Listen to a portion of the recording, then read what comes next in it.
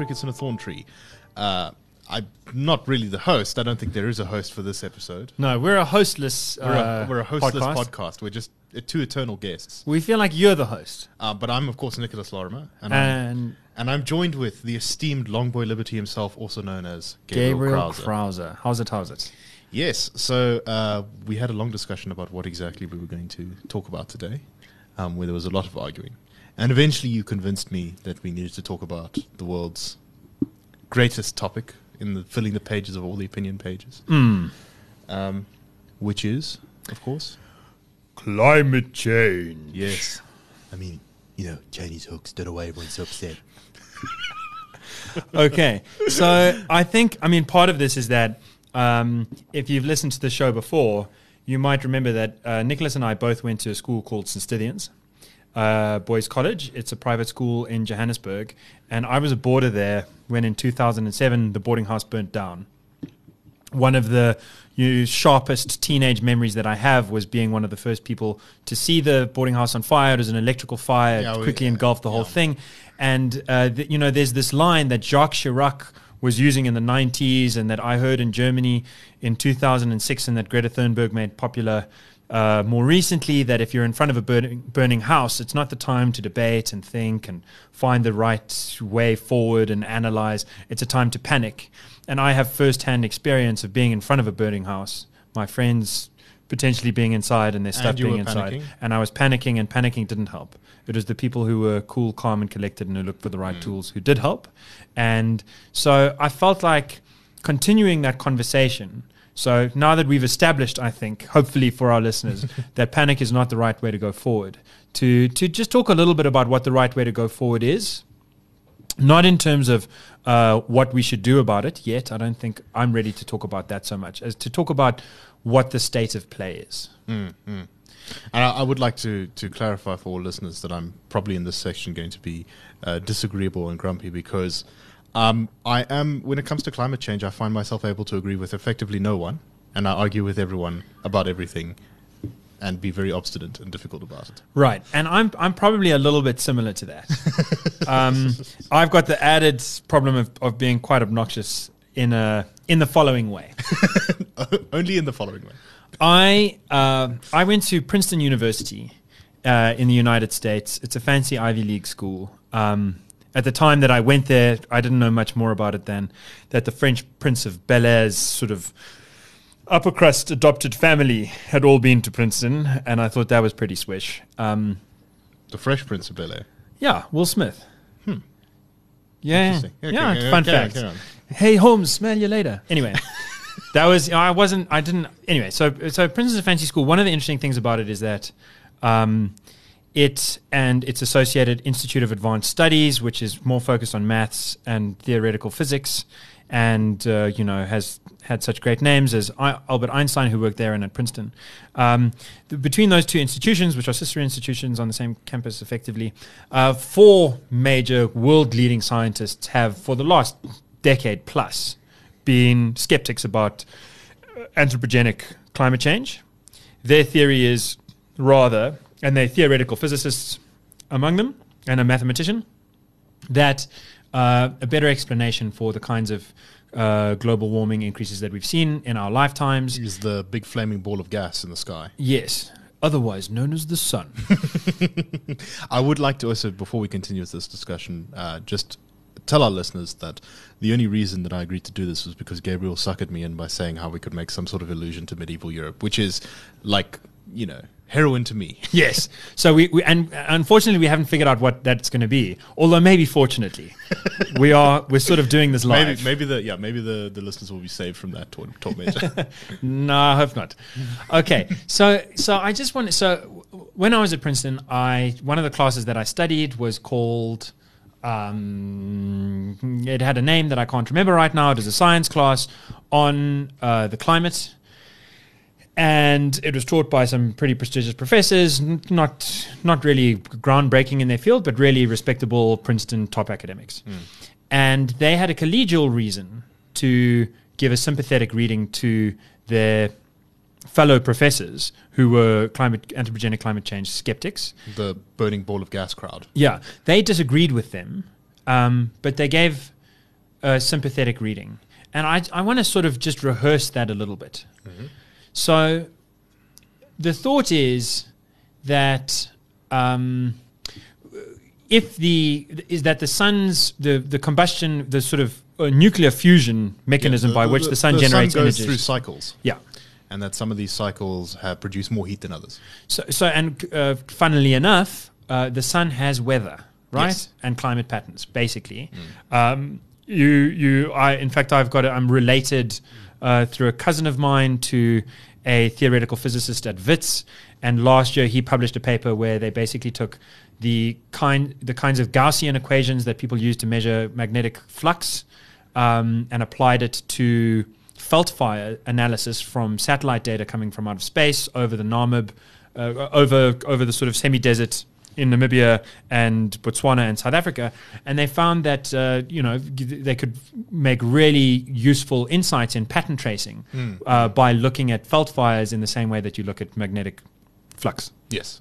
So when you're doing hard science, it really does come down to numbers, and numbers can tell a story about weather on Earth, and they can tell a story about, and that weather is a kind of chemical reaction, is what's going on to the weather, as well as a kinetic reaction. And kinetic energy is really just chemical energy, because what you have is, if something is floating, for example, it's the interaction between the H2O chemicals and the whatever chemicals, the oxygen, chemicals in the wooden pencil that are keeping it afloat.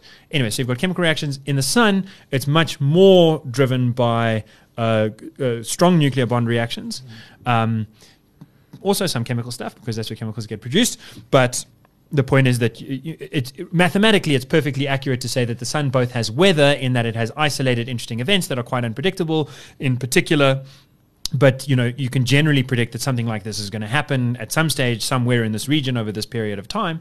And that kind of description is a climate description. So the sun has both weather and the climate. And this is one of the first things I was taught back at this Princeton class all the way back in the day, as part of the sympathetic reading. And the point is that the sun's weather affects the Earth's weather. Yes. And so if the sun throws off a solar flare, that's a weather event on the sun, and that'll affect weather events, climate events on the Earth. And electronics.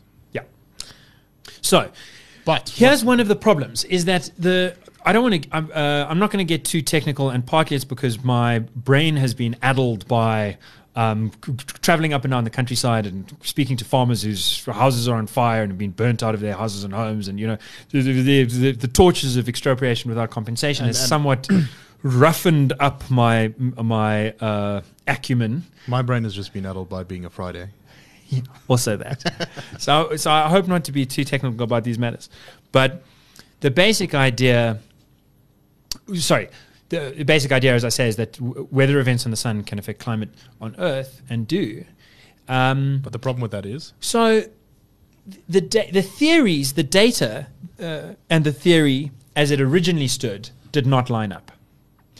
So, you have this theory about why it's solar flare activity that's releasing kinds of ions that that radiate energy in a certain kind of way that is easy for some people to miss if they aren't really au fait with quantum mechanics,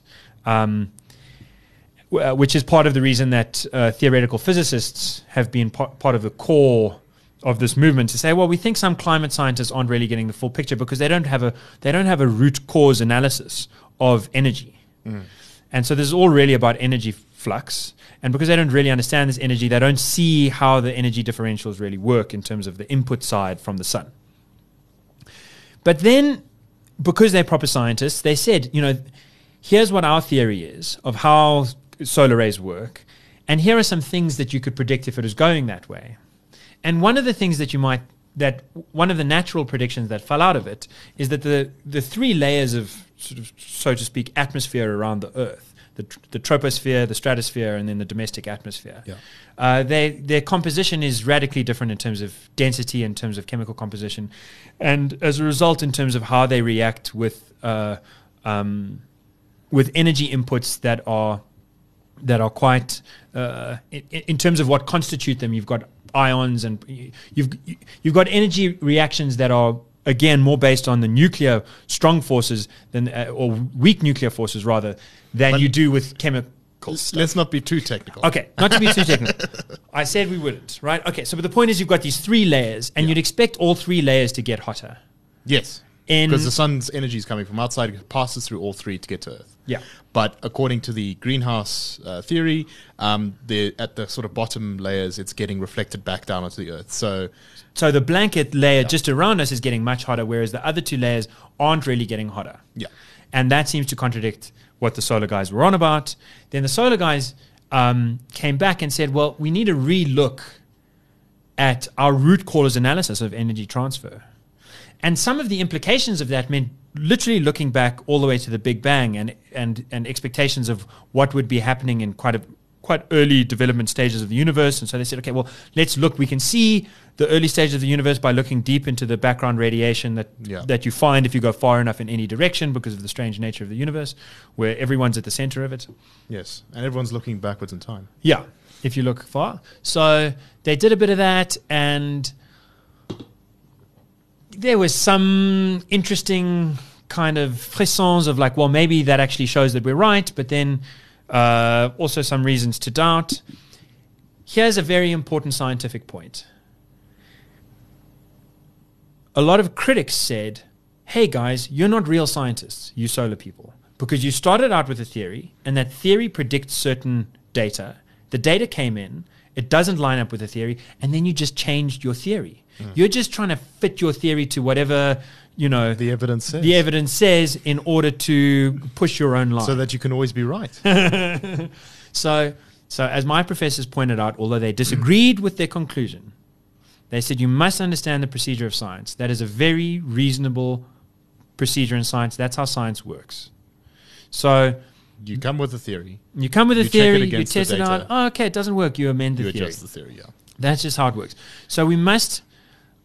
I want to echo to anyone who's listening here that I think I was privileged to get a good, calm, cool education on this topic. And, I think that it's important for us to pay respect to serious scientists. And there's also serious scientists at MIT, Lindzen, who's been sort of making some waves talking about solar flare stuff. MIT's, one of the greatest science universities in the world, and he's one of the leading professors there too. We should not throw ash in their eyes. They might be onto something. What I was given to understand was that on a balance of probabilities, which is really what we have to wrestle with in our empirical state of ignorance. We don't know everything. On a balance of probabilities, it looks like they're probably not right. There's a chance that they are right. And we do better to encourage them to keep working at it. Because the more they work at it, the more clear it is going to become whether they're right or not. If we shame them and we shun them and we pull funding away from them and we pull attention away from them, then it makes it harder for them to do the job. And then the veil of ignorance shrouds us only more. And this is exactly what I hate about the climate change debate, because it's become so charged, there's no more room for science. People, you kind of have to take your position, and if you give any credence to the other side, then it's considered a grave threat to human existence. Yeah. It becomes a loyalty issue rather than a facts issue. Exactly. That's what panic does. That's literally the point of panic, is to forget about the facts and just be a team. And, you can go online, and there are stories of people who did challenge sort of the orthodox interpretation by, suggesting theories, like you said, at some universities, and they faced social consequences for that, which is incredibly poisonous for the academic community and for the scientific community. Yeah. Regardless of whether they're right or wrong, that's not particularly important. What's important, though, was that they were applying rigorous science. Yeah, that you're sticking to the method, and the method is to come up with theories, to test them out, to analyze them, and then to revise your theories. You're not doing science unless you're prepared to revise your theory based on something. So I just want to come back to Princeton because it is obnoxious, right? It sounds braggadocious to mention it, but it's a special place.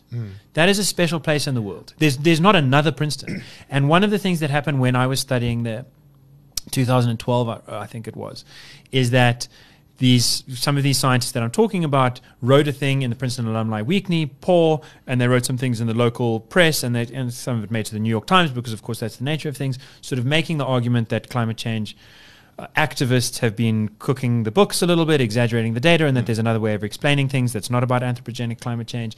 And then there was a return letter, and the return letter sort of likened them to the Nazis. Yes. And it came from an academic. Well, this is where that... Also at Princeton, and most of the professors that taught me, although they were very sure that these guys are wrong, these solar flare guys are wrong, they stood up and they said, no, that's not on. That's not how we debate this stuff.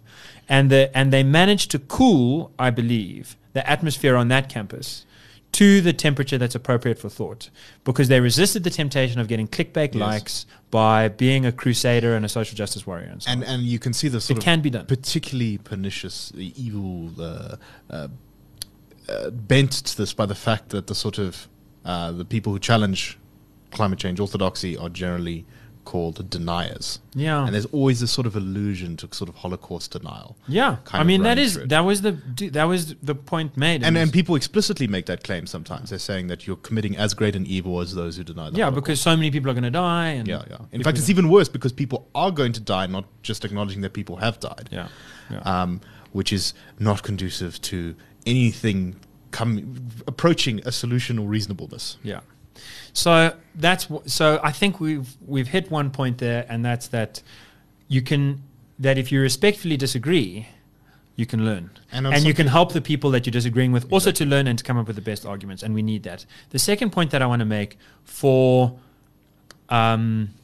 people who aren't scientists and don't have all the time in the world and don't really want to go Google stratosphere and troposphere and ionic exchange and whatever to figure out what's what, is that we all, I mean, and that's my position too, really, is that we have to wonder about deference to experts. To what extent should we defer to experts, and to what extent this is a we very question difficult question, and it was actually came up a lot in Brexit. Yeah. Because there were a lot of the, as they called it, I think Michael Gove who said the British people are tired of experts. Yeah. And the sort of Brexiteers talked about what they called Project Fear, which is these sort of supposed experts kind of clumping around their class interests and giving warped analysis by using their false credentials, basically, to exaggerate. Well, they're real credentials. They're using their credentials, but not, to pump ideas into the I think public square that aren't actually as good as they sound. There was also a little bit of sniping at, there's a lot of people out there who build a career on the fact that they have a PhD in one thing. Yeah. But anyone who kind of has engaged with academia but knows that a lot of academia is very, very specific and focused. Yeah. And, you can write a PhD on seal populations and the effects of, fishing on them. Yeah. But that doesn't really tell you about polar bears. Yeah. So and not even polar bears. Let alone does it tell you about carbon exchange. Yeah, exactly. Ocean current developments, undersea waterfalls, atmospheric, El Nino, El Nino. So obviously we don't want to go with the, kind of, I just have a gut feeling people who sort of speak to people's emotions. Yeah. But at the same time, we don't want to slavishly just have deference to authority of the most credentialed in society, because they too have their flaws. There can be flaws with the scientific basis and understanding. Sometimes the heretics are right, as Galileo was one to point out. But interestingly, one of the reasons that he was put under house arrest by the Catholic Church, a lot of it was political, but some of it was because at the time, him and Copernicus's theories were not confirmed by the majority of science at the time. Yeah. They said, well... They were really odd theories in a way. And they weren't that good, really. We've got all of these equations that come from the Greek masters, and we've been studying them for years, and we've got all these complicated books and stuff, and they basically say this, and they gel, they reinforce each other, they're confirmed by the evidence. We've done experiments even, I mean, they weren't as rigorous as a modern theory. Not nearly. But they were... In the sort of... in the scholastic tradition that they were part of, they were respectable.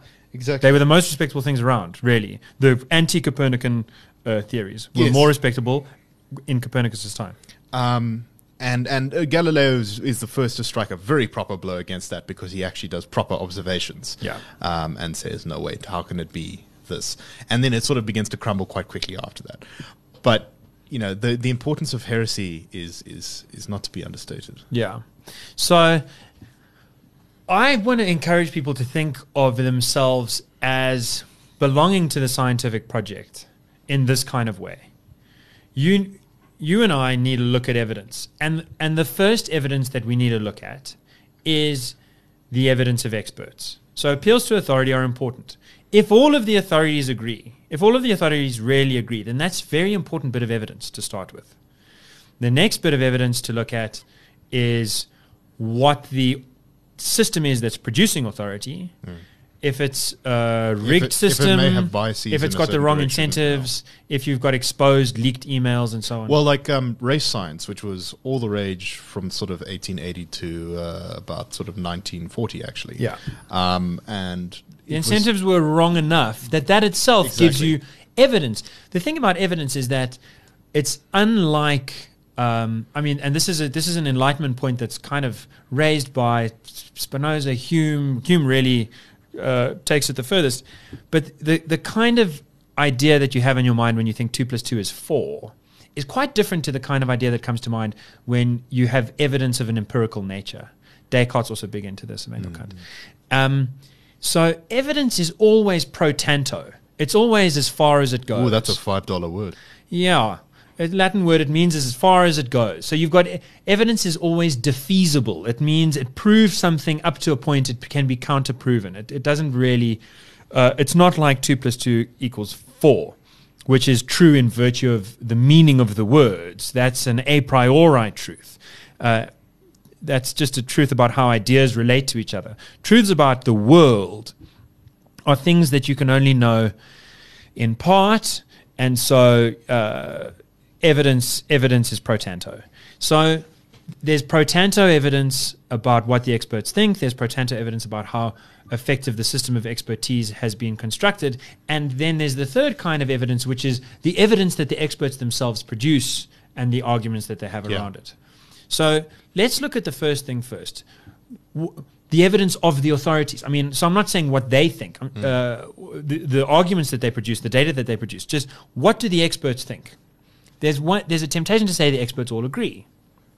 As I've pointed out, that's not entirely true. There are very serious experts. There are also very few people, very few subjects in which all the experts agree. You know, you have to go sort of to gravity, and then only on a very baseline do they all agree. Right.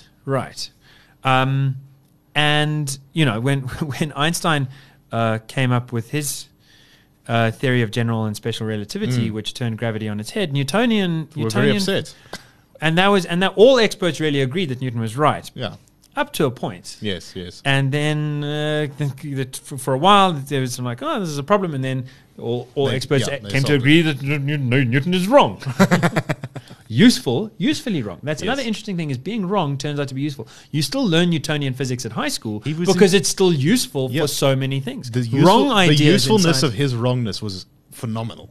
And this is, by the way, a point made by Kwame Anthony Appiah in his book As If, which is, I think, the best sort of contemporary philosophy of science analysis. And he says, you know, it's fine to say wrong things, to speak as if something is true even when it's not true. For example, Newton's theory of gravity, because it just turns out that that's how the world works.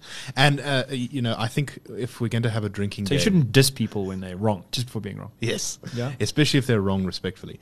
If we're going to have a drinking game of this podcast, I think every time the word Appiah is mentioned, then you need to take a shot. Okay. I just took a shot of Coca-Cola because it's not late enough in the day for anything else. But for next podcast, we'll do a bit of that. Okay. So do all experts agree? No. But do most experts agree? I'd say the answer is yes. I mean, it's indisputable that the answer is yes. Most climate scientists agree that anthropogenic, the emissions of greenhouse gases by human beings is responsible for tipping global temperatures up. That is just the case. That's what most experts think. There's a problem, though, when you get to the second point of how are the incentives lined up. That is highlighted by a recent letter that was sent around universities around the world and has been signed on by 11,000 scientists. And the letter basically says that, you know, humans are responsible for climate change, and we're all going to hell in a handbasket. This species is going to go extinct if we don't become vegetarians and stop flying around and do all kinds of things like that immediately. Yes. So a friend of mine... Well, before you talk about the sort of problem with that, there is another problem in that you've got now people who, in theory, according to the sort of letterhead of this thing, are scientists, and they're saying climate change is happening. which if they are all scientists, although we'll see whether that's true, Is fair enough. that's a thing. But then they're making public policy prescriptions. Yeah, I mean, they say we're doing this for policymakers. They Yes. say they say we are introducing a set of quote vital signs end quote for use by quote policymakers end quote. Yes. This is, if you're a climate scientist, you're not the kind of person who understands the impact of changing the diet of everyone, I think, on the planet. For example, I don't think it's unfair for scientists to make some kind of policy recommendations, but they are also pro tanto because, Yes. as you say, their expertise might be in terms of analysis or diagnosis, Yes. as the doctor would say, but not prognosis because, the person who makes the medicine is going to know different things to the person who checks whether your heart is ticking in the right rate. They could be right, but there's not necessarily a reason to believe that they're super right about. Yeah, their authority, Yes. the authority of a diagnosis person doesn't go towards knowing how to make a medicine. Yes. Different kinds of authority. But there's a little bit of a problem with this collection of Yeah. So esteemed colleagues. yeah, so a sweet friend of mine Googled all of the people, In South Africa. all of the South African people on this list of 11,000, and he could not find a single climate scientist among them. Big oof, as the kids say. So he found Laura Bester, who has a Master's of Science in Zoology from the University of Pretoria. Miss Arantxa Blecher, also from Pretoria, hasn't got her Master's yet, but hopes to do so by, quote, developing a novel technique for monitoring reproductive patterns in the scales of the ground pangolin, whose Latin name is Smutsia Teminci. No, dude, don't laugh. Using their scales as a good. hormone matrix. That's very good science, and it's important biology that needs to be done, but I'm not really sure if it's particularly useful in this case. Right. So these are, I think these are serious people. And then there's Hetty Esterhazy, who is listed as a, quote, retired teacher, end quote. So I think, dude, teachers are great, man. And people are trying to figure out, and there's someone also on the list, I'm not seeing it just now, but someone who's an expert in sea cucumbers. Would it be more accurate for them to have labeled this, instead of 11,000 scientists, 11,000 moderately well-read people? Well, 11,000 super smart people who care about the climate. Yes. Yeah. Urge policymakers to do X. Yeah. They should have labeled it like that. And if they had, then it would have been read differently. It would have played differently in the media.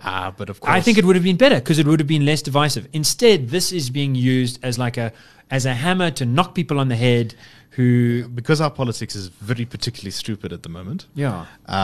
You have this sort of thing, but even worse, once it gets translated in from the sort of science people and the teacher people and the concerned citizens and the activists to politicians, you have excitable people grabbing headlines by talking about how we only have 12 years left of human existence before everything begins to fall apart. I mean, what's the line? I'm so jealous of people who were born 100 years earlier because at least they had a future. They could dream.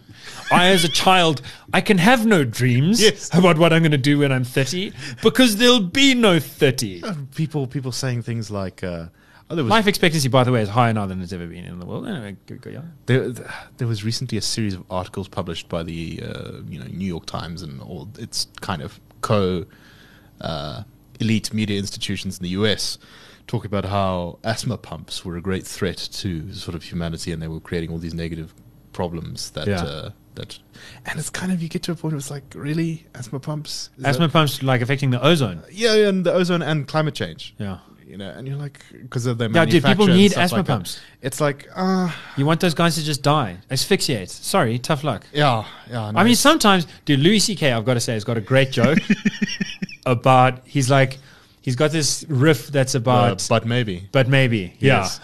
No, actually, people on Twitter were referencing that exactly. Okay. And his worst one is he's like... Well, what is the riff? Let's just explain. Yeah, how does the riff go? He's like, no. Some things make you go, no. But maybe. But no. So the worst one is, just letting children who are allergic to peanuts die. Like, that is definitely the wrong thing to do. That is a no. But maybe if a peanut is going to wipe you out, you're not really in it to win it in the first place. No. I'm not saying... I want it to be clear. No one at the Institute of Race Relations is saying that kids with peanut allergies should just be left to their own devices. You know, this is a magical thing we're doing here. It's like career suicide on live.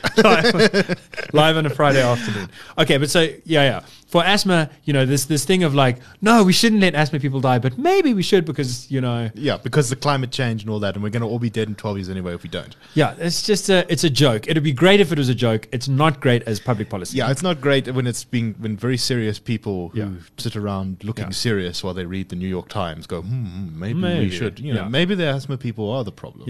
Yeah. You put Louis C.K.'s thing about the peanut in a New York Times article, and you know, have people read that seriously. Yes. And I think you'd get a flavor of what part of the problem is with the way that the debate is constructed. So, well, you know, look, I think we're beginning to wallow a bit now. So no. I want to say no. Okay, so I want to drive home my third point. Yes. So first point is let's be respectful to climate skeptics who respectful in the sense like, dude, okay, do better, find more data, convince me, and let's be skeptical about publications of 11,000 scientists that are experts in this field, and that being a basis of appealing to authority. Most climate scientists, by far the majority of climate scientists, agree that the emission of carbon by human beings is responsible for what's happening. But don't overdo it. Don't exaggerate. Okay, the third point is this. It's a point that you can look up and down, and if you're listening to this and you find someone else who's making this point, please link it in the comment section, because I would like to look into this, and because of my journalism work at the Institute, I don't get much time to do that. But my theory is that there is no one in the world, no serious person in the world has any doubt that if we want to control the climate, we can. So the solar flare guys and the mainstream guys, they all agree that if you launch a few satellites into the above the sort of domestic first blanket layer of the atmosphere, and you blow up large amounts of ash, basically, and you can find the best chemical composite for that ash. You don't have to have such a complicated thing. Just have a nuclear war. No, I'm saying without hurting anyone. You go blow it up. Or you drop the nukes in Siberia. In near out of space, and you know, it would be much cheaper than any of the other solutions for bringing down global temperatures. You go blow those things up and you create a bit of a dust cloud around the world. Not so much that you black out the sun, but enough that you reduce global temperature by a few degrees. No one doubts that we can do that. No one doubts that it's affordable. Why does no one talk about it? Why does no one who thinks this is the biggest issue in the world and we should decommission major industries in the first world and basically tell Africa and India to shut up and stay at your level of income and not grow because you don't deserve it? You know, these people who are willing to say make these really radical things, like everyone must become a vegetarian, no one must fly around the world, no one must have children. People who are prepared to say that, they're going so far. Why does no one say, guys, let's just launch a few satellites, load it up with the right kind of ash, blow them up in sort of near outer space. That stuff will quickly dissipate, evenly spread around, especially if you've got multiple satellites, you'd want it to be fairly even, and we'll bring down global temperatures. I've heard of related technologies that suck carbon out of the atmosphere that someone's trying to develop. But that's very expensive, and that's in prototype phase. That's the kind of thing that we don't know can work. Okay. I'm saying what we know can work. But why don't everyone? Because of the fundamental rule that Herodotus told us when he first wrote history down. There ain't but nothing in this world that we figured out that doesn't produce winners and losers. South Africa's political system is so cuck, forgive my French, that we have had negative growth. We're in a negative business cycle for 55 months or whatever it is. We've got 55% youth unemployment. I mean, it's a terrible, terrible state we're in this country. I think it's even higher, actually. But does that mean no one's winning? No. There are people winning out of this system. They're doing very well. Look at the EFF, for example. People whose lifestyles are doing fabulously out of a terribly corrupt system. There's always winners and losers. Whatever you do, it creates winners and losers. Someone's winning out of global warming. And I'm not talking about oil producers. They, on the causal side of adding to global warming, yes, there's winners. I'm talking about on the Fighting output it side. yes. No. I'm also the fighting it side for sure. So, okay, exactly. So who are the people that are winning it on the outcome side? They are the activists who, as long as this problem sticks around, get Russia. to have a problem. And the other guys that are winning are Russia And Canada. The world, I've read NASA data analyses that say that the world is greener now than it was a few decades ago, and that it's getting greener and greener still.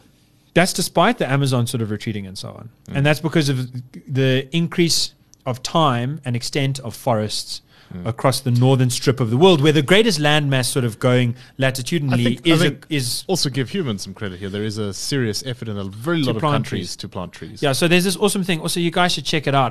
There's a thing to plant 20 million trees. A bunch of famous YouTubers have tapped Oh, into yeah, this I did see that, in the yeah. States. You should check that out. It's like for every $1 you donate, they'll go plant a tree. It's sweet. It's good. I like trees. But a lot of it is just, as temperatures get a little bit warmer, there's More place for trees to grow. there's more place for trees to grow and more time for them to grow in wintry places. Less time that they're totally snowed under. and so on. Hibernating, yeah. So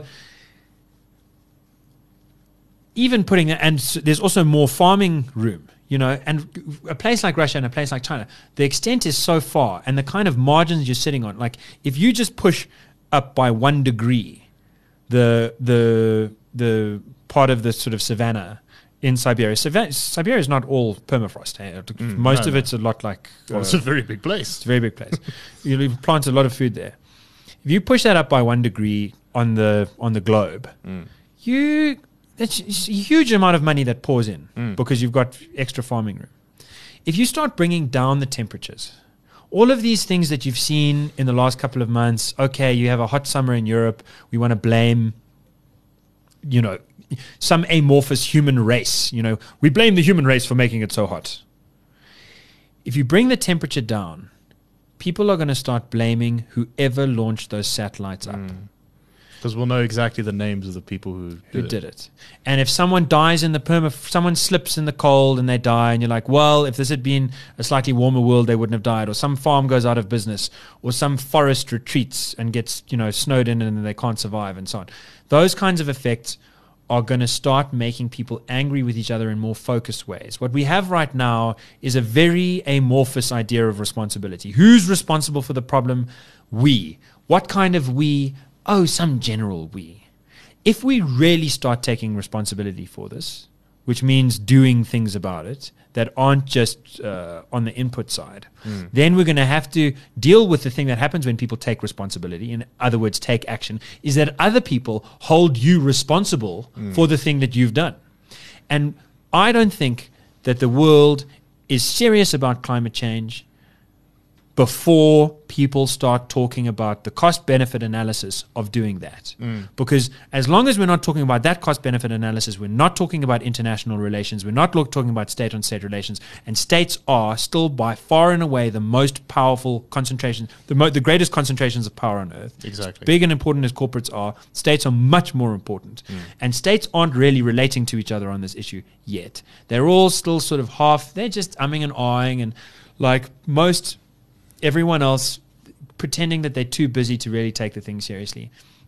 I hope that we do take it seriously sooner rather than later, but I also hope that we are cautious and note that the cost-benefit analysis might not necessarily come out in favor of some grand intervention. It might be better for us to muddle along. I'm not sure, but I do think that in I don't know if it's in the next year or in the next 10 years, but I expect that will become an important point of debate. There is actually a whole school of the sort of people who dabble in policy and stuff around this who think that adaptation is a better approach to a lot of these things than stopping the inputs, that you just actually try and deal with the negatives. Yeah. Which is not often talked about because the political incentives to embrace those ideas are not nearly as good as... Well, partly the political incentives are not so good because people don't talk about it, because the media is letting the world down by just pushing the 11,000 scientists say this is a thing. If you're Greta Thunberg, like, the inputs are great because, you can tax carbon. You can, ban those nasty things that you don't like. You can do a lot of really cool stuff on the input side. On the output side, though, if it's like, building houses in a particular way of things, it gets a little bit more difficult to sort of gain that. There is some fat to be scraped there, but it's really not as much. Well, I'd like more evidence for that myself. Well, we'll have to see. I mean, at the moment, that's definitely the case, though, because we haven't developed a lot of the things, I think, that we would need to adapt to a changed world. I think it's because we're so unserious about it. I really think we're unserious about it. I think when you're not talking about those who benefit on the output side from a warmer world, then you're not serious. I think, likewise, the only silver bullet option that's on the table is ITER, which is Latin for the way, which is the nuclear fusion project based in France. It's the largest international scientific corporate activity basically since the International Space Station. And in fact, it's got more international actors, more kind of, by some measures, more endurance.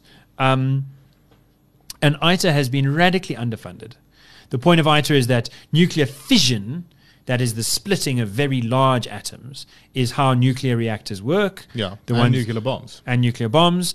And to put it in a kind of rough way, you can think like you're turning mass directly into energy following the E equals mc squared equation, which means you take a little bit of mass and you get a lot of energy. But if you take the total mass of uranium that you're turning into energy, let's say it's like 1%. So it's like 100th of the mass becomes energy. So it's just a little bit, but it's the most efficient way to go about things. When you do fusion, let's say it's an order of magnitude more effective. Let's say you're turning 10%. Well, it's how the sun works. Yeah, it's much more. It's a much greater energy conversion rate. It's the most effective energy conversion rate, pretty much, except for I think outside of antimatter touching matter. Exactly. That just nomenologically is possible. It's a pretty cool thing. So we could build a sun on the Earth, a little small sun, quite a manageable sun. It turns out that it's probably much easier to manage. The byproducts are not radioactive. The byproducts are quite benign, small elements that are helium or something. Yeah, well, various things, but they're quite benign. So why has it received so little funding? Why has it been so protracted? Because it's why just too has good it of a got solution. so little attention? So I'm not saying it's going to work. We've already performed fusion. It just takes more energy to get it going than you get out of it. So the thing to reach is the point of ignition, which is where you're sort of putting in as much energy as you get out, and then from there you start winning. Yes. You get a sustainable process where it's producing more energy than it's getting. We may even get tired of winning. We may get tired of winning, but people don't talk about it. I've got a friend that I've been engaging with about climate science for years. I've been telling him about ITER every year since 2013 when I first came across it, or 2012 in a New Yorker article. That's still my favorite New York article. And he literally, the last time we spoke about it, he was like, "Oh, I forgot about ITER. Yeah, it's that cold fusion thing." No, not cold fusion. Now, cold fusion is like mystical science. That is mystical science. That's basically an idea that's that being able has to do only fusion been, at room temperature. Yeah, that's been promulgated by the kinds of like very nasty activists that don't really want to solve the problem. So they kind of attach this stupid idea, this like worse than homeopathy idea, to fusion as a way to degrade it. And this is a serious guy. This is he's a scientist himself in some ways, a computer scientist. Anyway, so I think, but the reason is because he hasn't seen ITER being written about once in a South African publication. He hasn't seen ITER being written about once in the New York Times this year. And he takes those things to be very authoritative. And so he just doesn't, so he's like, he might as well think of it as cold fusion because it's outside of his Overton window. Yeah. And I think for most people, it would be outside of my Overton window too, if it wasn't for the fact that I went to this fabulous institution that kind of laid these ideas in front of me. It's just the nature of people that we have jobs, and then when we're not at work, and that's specific, and then when we're not at work, we don't have that much energy to go seeking out information. we have a diet. People speak of a media diet because you kind of take in what's put in front of you. Exactly. And so there's a responsibility in the media to take these things seriously and to put them on the plates of people, to say, look, here's ITER. What do you think about it? Look, here's a respectful analysis of the solar flare theory. What do you think about it? The big media institutions all have already said that they're going to cover climate change and put it into people's plates and, have it as a thing that people need to consume. They're going to make editorial decisions that put climate change at the center of everything. A whole bunch of media organizations. They have, but they're not putting information in front of us. They're propagandizing the issue. Yeah. Sorry, that's my phone ringing. As if to say that the New York Times is calling to say that we're in very big trouble for saying nasty things about them. They're a fabulous paper. They do very good work. But you've got to be, and there are some climate science journalists out there that are actually doing a fabulous job of drawing attention to just these kinds of things. It's not that it's not like there isn't good work being done. But so much more work needs to be done before we get to the stage that politicians start feeling the pressure from that they need to actually take action from their body politics. So, you've got if you're a politician and the only people that ever call you up about climate science are radicalized socialists who are calling you up to say the government needs to take over everything and dismantle capitalism so that we don't cause the extinction of the human race, then you're probably not going to want to put that much time into putting forward a serious solution. If you're something like a reasonable politician, if you're a hardcore socialist who really wants to, then this is gravy for you, and you're going to ignore pragmatic solutions and pragmatic thinking and use this as a kind of stick to bash the heads of value add GDP type people. We can liberate the proletariat and smash capitalism and save the planet. It's a win-win-win. So, really it's up to, it's bizarre, because I feel like the conversation hasn't moved in the last decade.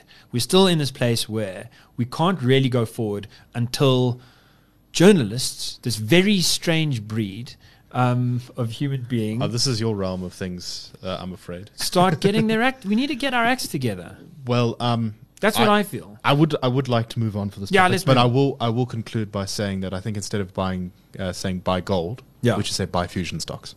Buy Fusion. Buy ITER. Yes, buy ITER. I think it could work. And I'm happy, I'd love to have a debate with someone who thinks it couldn't work. But, you can't start that with cold fusion. I know, this is left for the people with the physics wizardry. I think this is beyond my pay grade. So I did want to have a long whinge about how the left-right spectrum, as it's used in political writing, is a bit rubbish. Yeah. Not for the reasons that it's inherently rubbish, but just that the scales are a little bit incorrectly calibrated. What does left mean? What does right mean? But I don't know if we have enough time for that because, well... We've gone on so long about... Yeah, we've gone on so long about No, but isn't it quite simple? Well, yeah, it's very simple, which is that we have this very weird way of looking at left-right, in that the National Socialist German Workers' Party is on the opposite side to the Workers' Party of whatever country you happen to live in. Right, sorry. So that's the Nazis. The Soviets and the Nazis are on the opposite sides, even though they're both totalitarian, authoritarian regimes which believed in expanding themselves militarily and, had these sort of totalistic visions of the world and sort of prophesized end and believed in the collective over the individual. Yeah. They had all these similarities. Yeah. Some differences, of course. Well, and they also had a big thing for forced labor, slaves, basically killing people in millions. Killing people who didn't fit into the plan, right? Yeah. And people say, they have this idea of, there isn't a left-right spectrum, but there's a horseshoe theory that when you get to the extremes... Yeah, that's what I was taught when I was a kid. But no, not really, because we have many allies of the Institute, I think, who are, or one might describe themselves as anarcho-capitalists. Now, they are very radical people.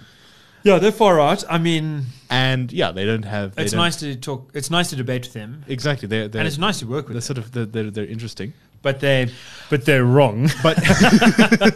But to say that, they somehow, because they're extremists, fit on this horseshoe, where do they fit? Yeah, no, I don't see how an anarcho-capitalist is right...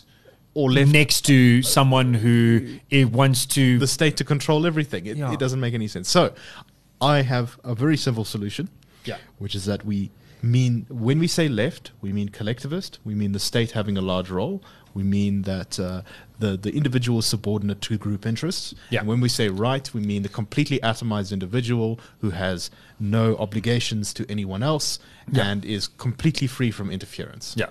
And that you can pretty much put almost everyone on some sort of scale there. So, Yeah. for example, social conservatives are left on social issues, but maybe a little bit right on economic issues. Yeah. And then it's so neat. It's clean. It makes sense. It's really neat. So on the far right, you've got Ayn Rand. Yes. Who really thinks like the family is a bunch of nonsense and it's just me, I, and myself, and everyone else get out of my way, otherwise I'm going to push you out. And on the far left, you've got Hitler and Stalin. Yeah. And in between, there's a vast and great scale. And one of the things that you notice is that socialists all are going to fall on the left. Yes. So the National Party of South Africa, left wing. Yes. What was their idea? Big state intervention, make the state work to enhance, to make life nice for a few white people. And it's interesting to when you look at the sort of intellectual history of a lot of these movements, right? Mussolini's fascists, the Nazi Party, they don't just arrive at similar conclusions to sort of the Soviets or the left in a just in by an chance. accidental way. They don't. They come out of very similar kind of intellectual circles, pools and circles. Now, I think the thing is people say, oh, well, Nazis don't follow Marx. Yes, but Marx isn't the only socialist. Yeah. The Nazis, the fascists, they're all different types of what you could call non-Marxist socialists. Yeah. And I encourage, I'm sure many of our esteemed readers have probably come across this at least once before, but if you look at what the Nazis propagated themselves to the population as, so in the early years as they were beginning to take off, Hitler and some of his allies wrote this 25 points that they wanted enacted. That 25 points is, everyone should read that. Oh my word. And it's got, we must exclude Jews from being citizens, so the deep anti-Semitism of the Nazi Party. It's got, we must focus on the German folk. So you're like, oh, okay, this is all what we'd expect from a Nazi manifesto. But then it says, we have to end war profiteering, the exploitation of children, and we must expropriate land without compensation. From the Junkers. From the Junkers, from everyone who stands in the way of the public good. Yeah. And some of those sections really sound a lot like the EFF manifesto. Dude, I read those two things together because I was reading, when the EFF came out, I was reading Willem Scherer's Rise and Fall of the Third Reich. It's the first real history of the Third Reich. Yes. And oh my word. I just read the EFF manifesto and then I read that and I was like, this is shockingly similar. And it's not just them, of course, because the ANC has similarities. And it's because the one social cleavage, one cleavage on the left is that on the left you think, okay, the government needs to interfere. It needs to take from the rich to give to us. And then the question is, what defines us? Yes. So us could be defined by just citizenship. It could be defined by race. It could be defined as everyone. Trotsky versus Stalin, for example, the major cleavage was: do we want the Soviet? Do we want communism around the world, or do we want communism that's sort of built around nation states, a globalist communism or a state-based communism? And so, and then you can have a state-based communism, as the USSR had, which is sort of at least putatively non-racial, or you can have a state-based communism or socialism that is race-based. And that's obviously what the Nazis had going. I think that Steven Pinker, by the way, Steven Pinker is really one of the best people to read on climate change. I think he's quite reasonable. I think he's really... he's collegial. He's someone who really is identified as being a little bit as centrist or left, but he's critical of left-wing activists who are blowing smoke in front of our faces when it comes to this issue and all other kinds of issues. But he coined the phrase "the left pole." Well, I think he coined the phrase. He maybe just uses it. Yeah. The left pole he describes as being a position in the political arena that people stand on. And from that position, everything else is right wing. Yes. He says it's much like the North Pole. When you're standing on the North Pole, everything is south. Yes. This is really a poor way to orient yourself. You can't give good directions from the North Pole. It results in endless nonsense in the media space. So, for example, people often in the media space accuse the IRA of being right wing. Yeah. Now, by their definition, they basically just mean it's another word for racist. Yeah. And then we sort of argue these points as like saying, okay, but here we are in favor of things like gay rights and things that are generally considered left wing in our current way of looking at, and that doesn't sort of seem to gel. It's kind of like doesn't touch sides and it doesn't need to touch sides because the point is about. I always come back to loyalty teams. The point of the left pole is it's defined by us. It's defined by this is where we are. Everything else is right. There's no content to what right wing is other than it's not us. So it's for people who define themselves as part of the left tribe to make moral claims about you. Yeah. When they say you're right wing, what they mean is you're bad. Yeah. And it's so stupid. It doesn't tell you anything about, when I read in the international press, Brazil has elected a right-wing president. I don't know what that means. Does that mean he's a Mussolini-style national fascist who's going to... Could be. Or does it mean he's a sort of free marketeer Milton Friedman disciple? Could be. Doesn't tell me anything. Same as with the left-wing government, Does it mean it's a sort of soft, lovey-dovey Justin Trudeau, everyone must receive hugs? Or is it and social thick safety net? Hugs, climate change, and social net. Or does it mean that they've elected Stalin? So and it's not just a matter of degree. I mean, it's about because if you look at the Canadian political system, it's really rule of law bound. And what the rule of law does is it constrains the power of the state to do just about anything that it'd like to do. So there's various things that and Trudeau. I'm not a particular fan of him, but he and his administration were quite good at maintaining just that rule of law that constrains the power of the state, and yet they fully identified it. Except for that corruption scandal we had. Yeah. No, so I don't want to get into that, but they generally speaking, I don't want to be sitting on some right pole either. I'm not interested in either of these poles. There's very respectable positions on the left, and there's very crazy positions on the left. And you just can't tell the difference when the words have no meaning other than not us. What you might call the right pole is exactly the same thing with the left. I mean, I do this sometimes. I talk about crazy lefties and that kind of thing, and it is a lazy shorthand. It's lazy, and especially in writing, it's actually just terrible. Yeah, no. So in writing, it's not on. Hey? Yeah. I think jokes among friends now and then, we can joke about the lefties and the righties and the uppies and the downies. But sometimes you got to be serious. And so I don't know if anyone besides you who listens to this podcast writes for a living. But I will but I will say, if you are writing, please think about when you use the terms left and right wing, what exactly you mean. Yeah. Because and we're all readers. Think about what are people saying when they say that, other than us. Yeah, exactly. So that would, I think, make a lot of improvements to the way that we sort of construct the way that we will be able to differentiate a little bit better between ideology and tribe. Yeah, if we readjust the scale to what I meant. Bloody well put. Hey, sometimes we actually come up with good things in this podcast. Yeah, I hope so. All right. Just for our last couple of minutes, because we're almost coming to an hour now, I think. U.S. elections, interesting little change in Iowa. So just for those of you who are not perhaps aware, the American presidential primary, where the party chooses its candidate, it always starts in the state of Iowa first, and then it goes to New Hampshire as the second one. So those two states are incredibly important because momentum is a very real thing. And if you win the first two, well, let's put it this way. No candidate has ever lost the first two and gone on to become the nominee of their party. So it's very important to win. There might be one exception or something, but I can't think of one off the top of my head. So it's very important to either win New Hampshire or Iowa or both. Now, Pete Buttigieg, who seems to be, especially now as the race goes on, a little bit more moderating on some of his positions. Yeah. He's the mayor from South Bend. I think he also started as the most moderate. Yeah. Started as one of the more moderate. More moderate. He's kind of moved around a little bit as the campaign's gone on, but he has. He is not doing great in national polling. He's kind of like on 5% or something. Doesn't have much name brand recognition. He's young. He comes from a small town. But in Iowa, he's currently in second, according to some polls. Which is huge. I mean, he's been, Yeah.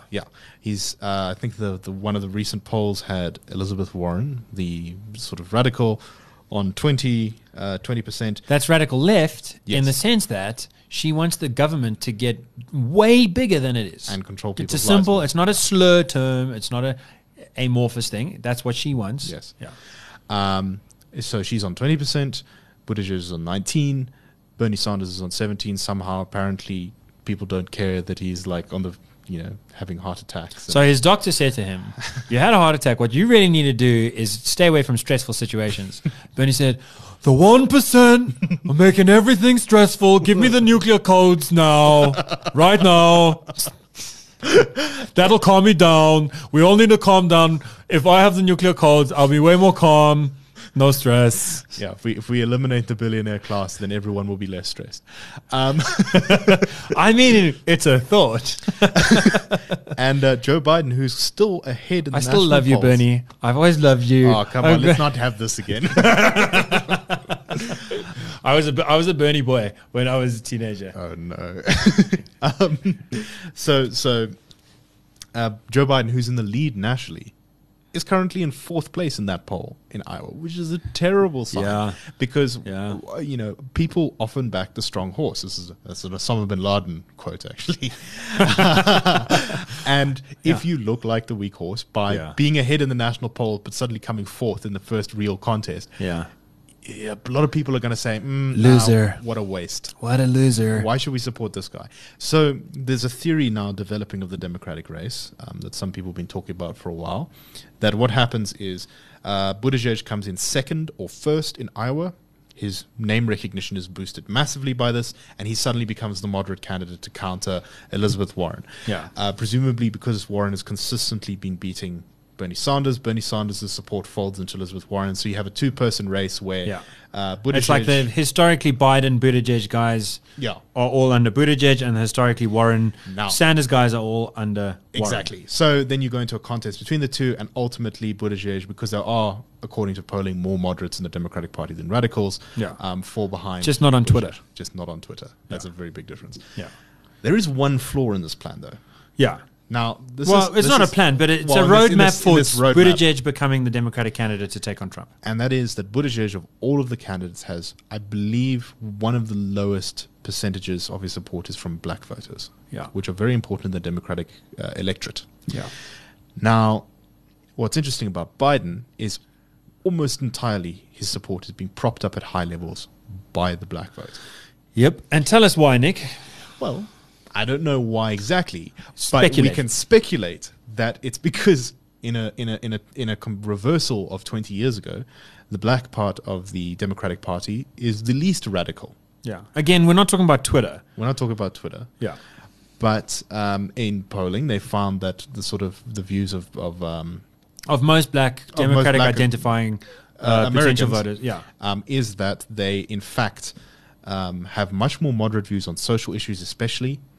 For example, homosexuality is not as accepted amongst the black electorate. Yeah. Now, this is a little bit of a problem for Pete Buttigieg. Because he's going to be the first gay president if he makes it. Yes. Yeah.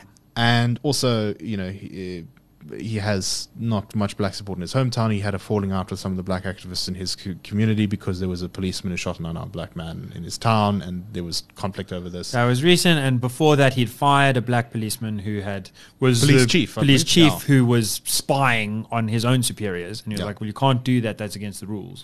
So the problem with that theory is that Buttigieg actually doesn't pick up Biden's support. Biden's support either disperses amongst the candidates or finds some new champion or something like that. Yeah. Bloomberg. Yeah. Well, we'll get to that in a second. Yeah. So that's still quite interesting. Maybe I just want to add something to that because Buttigieg was my sweetheart. When the Democratic primary first began, I thought that he looked to me like the best candidate to win the Democratic primary, right from before he even announced.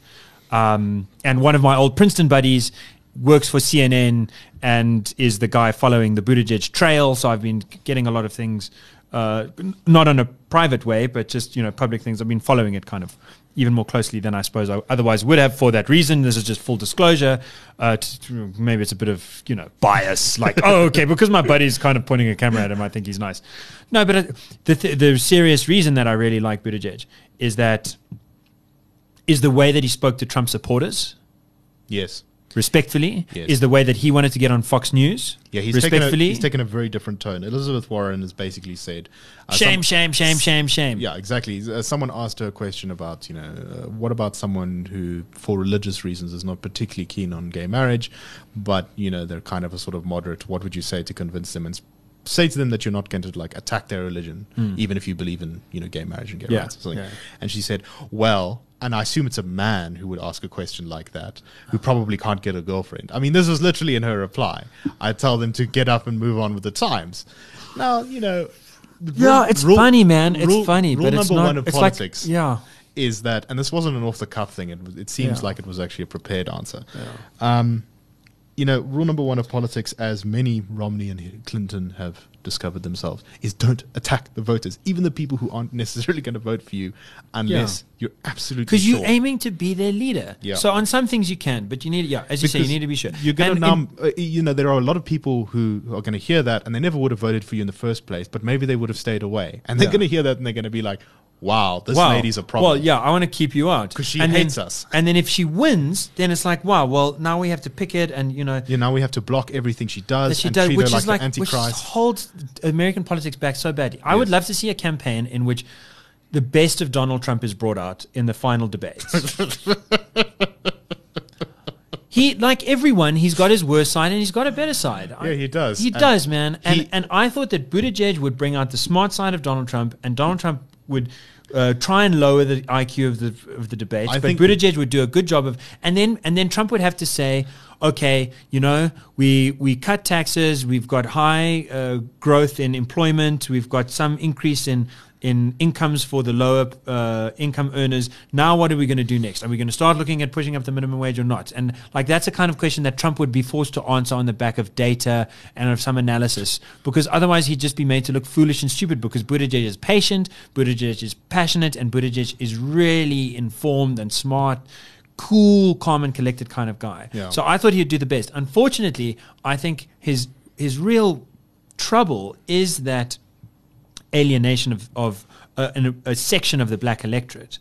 And the strategy that he seems to have employed, I think under bad advice, is that he should pursue... nice and woke on the race issue. Yeah. So like pump up, and it's just not the way to go about it. I think that Biden didn't have support amongst a lot of black voters because he was super woke.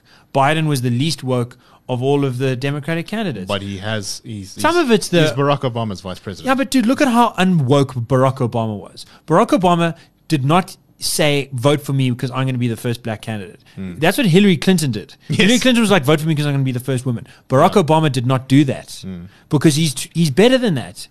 He wanted to appeal to people on the basis of his values, on the basis of his character. That was one of the basis reasons why he crushed McCain, actually, was that message of, he said, it was kind of both things. It's like if you wanted to vote for a black president because you wanted America to have a black president, there was kind of an implicit the media is going to do that. Let the media do that. But he wasn't running on that. He himself, and he kind of promised in a little bit of a way that America might be freed from the chains of its racial psychology. Exactly. The whole thing with wokeistas is that they live on that anxiety and the tension, and they be made tighter. We can never escape them. We can never escape the chains until we've wrecked the economy. He was like, no, let's be smart, let's get over ourselves, let's go forward, let's hold hands, let's be together, let's collaborate. And I think that Buttigieg, with this issue, I think that he would do better if he maintained the attractive thing about his character is that he's not a panderer. Yeah. Is that he's not a clickbaiter. He has not made a big issue out of his sexual orientation. For example. Yeah. And just in the same way that he hasn't made an issue of his own sexual orientation, I think that he shouldn't make an issue out of race revanchism, out of paying reparations to black people for slavery and so on. Yeah. I think that he should be the same pragmatist, the same intellectual that he is on everything else. And I think that people, if he does well in Iowa, black people, white people, Hispanic people, a lot of people are going to look at him and say, okay, here's someone that still has some things to prove, but then I'm willing to, he's a plucky up and coming youngster. He's got a little bit of put something behind him and see if he can go a step forward and see if he can, because to conclude my side of the story, how you win really can be more important than that you win. Because you might, of course, lose as well. And how you lose can be more important than that you lose. Yeah, because you can do a lot of damage by winning or losing badly. I want to see a contest with Donald Trump. I want to see a contender coming out of the Democratic Party that's going to make whoever wins or whoever loses for it to be done in the kind of way that is going to reduce the hateful, nasty left pole, right pole gridlock that's not just freezing the legislative process, but that's like kind of freezing the realm of ideas because America's mediascape is so dominant. It informs so much of the rest of the world. It's really hard to think straight with these two magnetic poles, like kind of freaking the computer screen out and just turning it to black. I do agree. At a time when America is in a pretty good position, this is the sort of hatred and the vitriol is way beyond what should be expected of a time of relative peace and prosperity. Peace and prosperity. So there is one person who believes that he can unite the warring factions, which is former New York mayor and former Republican, but now Democrat, Michael Bloomberg. Yeah. Now, every single election cycle, Michael Bloomberg, who's a billionaire and has political ambitions, believes that he might be the president. There's always a little bit of kicking around the story about, Michael Bloomberg should be president. He's thinking about a campaign. So it's this election cycle's turn for this, that he would register as a Democrat to run in the primary. It would be a late entrance. On paper, there are some things to recommend him. Firstly, he has governance experience in that he ran New York. He was mayor. Which is the same as running a small country, actually, because it's got an enormous budget and it's got millions of people. It's not that small a country. Yeah, I mean, it's what's the population of New York? It's several millions. 12 million? 10 million? Yeah. 11 million? It's a much bigger job. It's like running Zimbabwe with 10 times, 20 times the money. Oh my God. Like 100 times. 100 times the money. Right. So it's a big deal. It's a big deal. It's like running a medium-sized European country. Yeah. So that's good. He's left on some issues. He's right on some issues. He tends to be a little bit more free market in some cases, but on some sort of he's quite free market, but he's also like banning big gulp drinks, which I'm a fan of. You're not a fan of. Travesty. It's the greatest injustice. But let me not. He's also very anti-gun, so he appeals to some parts of the Democratic electorate there. Yeah. In a sense, he's very kind of New York. He's so New York. He's the sort of middle of New York in a lot of ways, right? Yeah. Rapacious capitalism mixed with left-wing social And he became mayor of New York after Giuliani. And so Giuliani had this halo around him because he brought down the crime. Because he brought down crime, and then he was the mayor when New York suffered the 9/11 attacks. And there really was, New York's place in the American mind is interesting, partly because America doesn't have one mind. But, there's something distinct about New York. It's a cosmopolitan city that in some ways a lot of New Yorkers identify themselves as New Yorkers first and Americans second. And it is a huge cultural center. Yeah. And economic center. And so sometimes there used to be a lot of there's traditionally a lot of those damn New Yorkers, they think they know better. They're so crude, they're so crass, they're so like rough and gruff like Donald Trump and capitalist and venal. But when 9/11 happened, it was like, no, dude, New York is ours. There's nothing like it on the planet, and we love it. And we, the mightiest nation on the world is going to rally to do vengeance upon those who touched us in the world's greatest city. In the world's greatest city. So, according to some. Maybe to me. According to half. I loved it. God damn it, I loved living there. But so Giuliani had some halo effect around that, and then Bloomberg came after that, and it was quite hard to imagine a New York mayor who would somehow win the charms and affections of its citizens even more. And I think in some ways he really did, because he was such a pragmatist, and he's But there is a problem, which is that we talked about the case for him on paper there. Yeah. But there is a downside, which is because he's also a pragmatist and stuff, he doesn't necessarily belong to a tribe. Yeah. And as one person on Twitter said, I think it was the National Review writer Charles Cook said, every single American has at least one issue in which they really, really are annoyed by Michael Bloomberg. Yeah. And there is some polling to suggest this. Yeah. So, Fox News poll asked Democratic electorate people if the following person got into the Democratic race, you would, and the options were definitely vote for or never vote for. Yeah. So, most interestingly, Michelle Obama, 50% definitely vote for. Yeah. 8% never vote for of Democratic electorate voters. Interesting. Hillary Clinton, 27% definitely vote for. 30% never vote for. So divisive. God. Michael Bloomberg. Never vote for, 32%. Definitely vote for, 6%. Huh. Yeah. So he he's has as negative as Hillary, but no positive. but almost no positive. Yeah. Which is not a great, now of course you can always turn that around in a campaign, Yeah. but it's not a great place to start from. So there's now some And he's speculation. old, which Yeah, is- he's also old. He's about as old as Biden and Bernie and all these Yeah. people. He's like 77 or something. Which is not a problem Well, outside of the fact that it. At least he hasn't had a heart attack. Yeah, he's healthier. I mean, I think it'd be, an interesting old person is kind of the best because a lot of life experience and whatever. But come on, but like, health is a worry. Another septuagenarian. I mean, really, this is supposed to be the young party. I don't know. Um, I'm happy for them to go against that grain. I'm also happy for, so it's interesting. I suppose Bloomberg and Buttigieg are on opposite ends of the age scale. yes. Well, now, But either would, yeah. people are starting to say, well, if he's not going to really do anything, what is his point? Except he's going to presumably take some moderate support away from Biden and Buttigieg. Yeah. So is this, The triple Bs, is this a middle of the roaders, between the A's and the C's, between the AOCs. is this a? Sorry, that's very bad. That was good.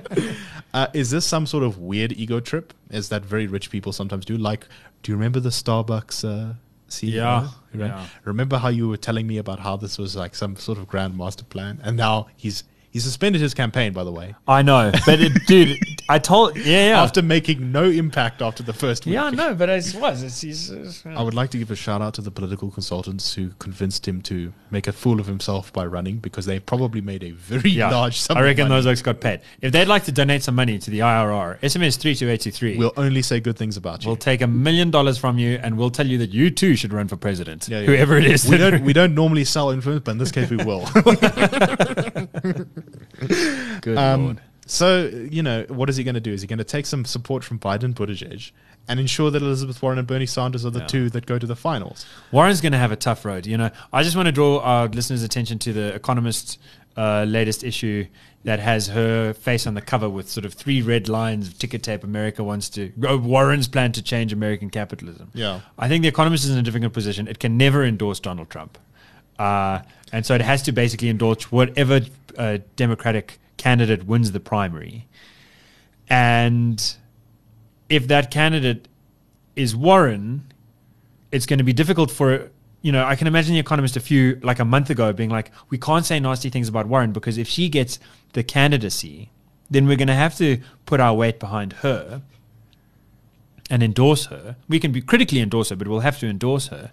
And if we're endorsing her and people point out that like a year earlier we were saying that she's a terrible socialist, then they're going to say that we're hypocrites who just hate Trump.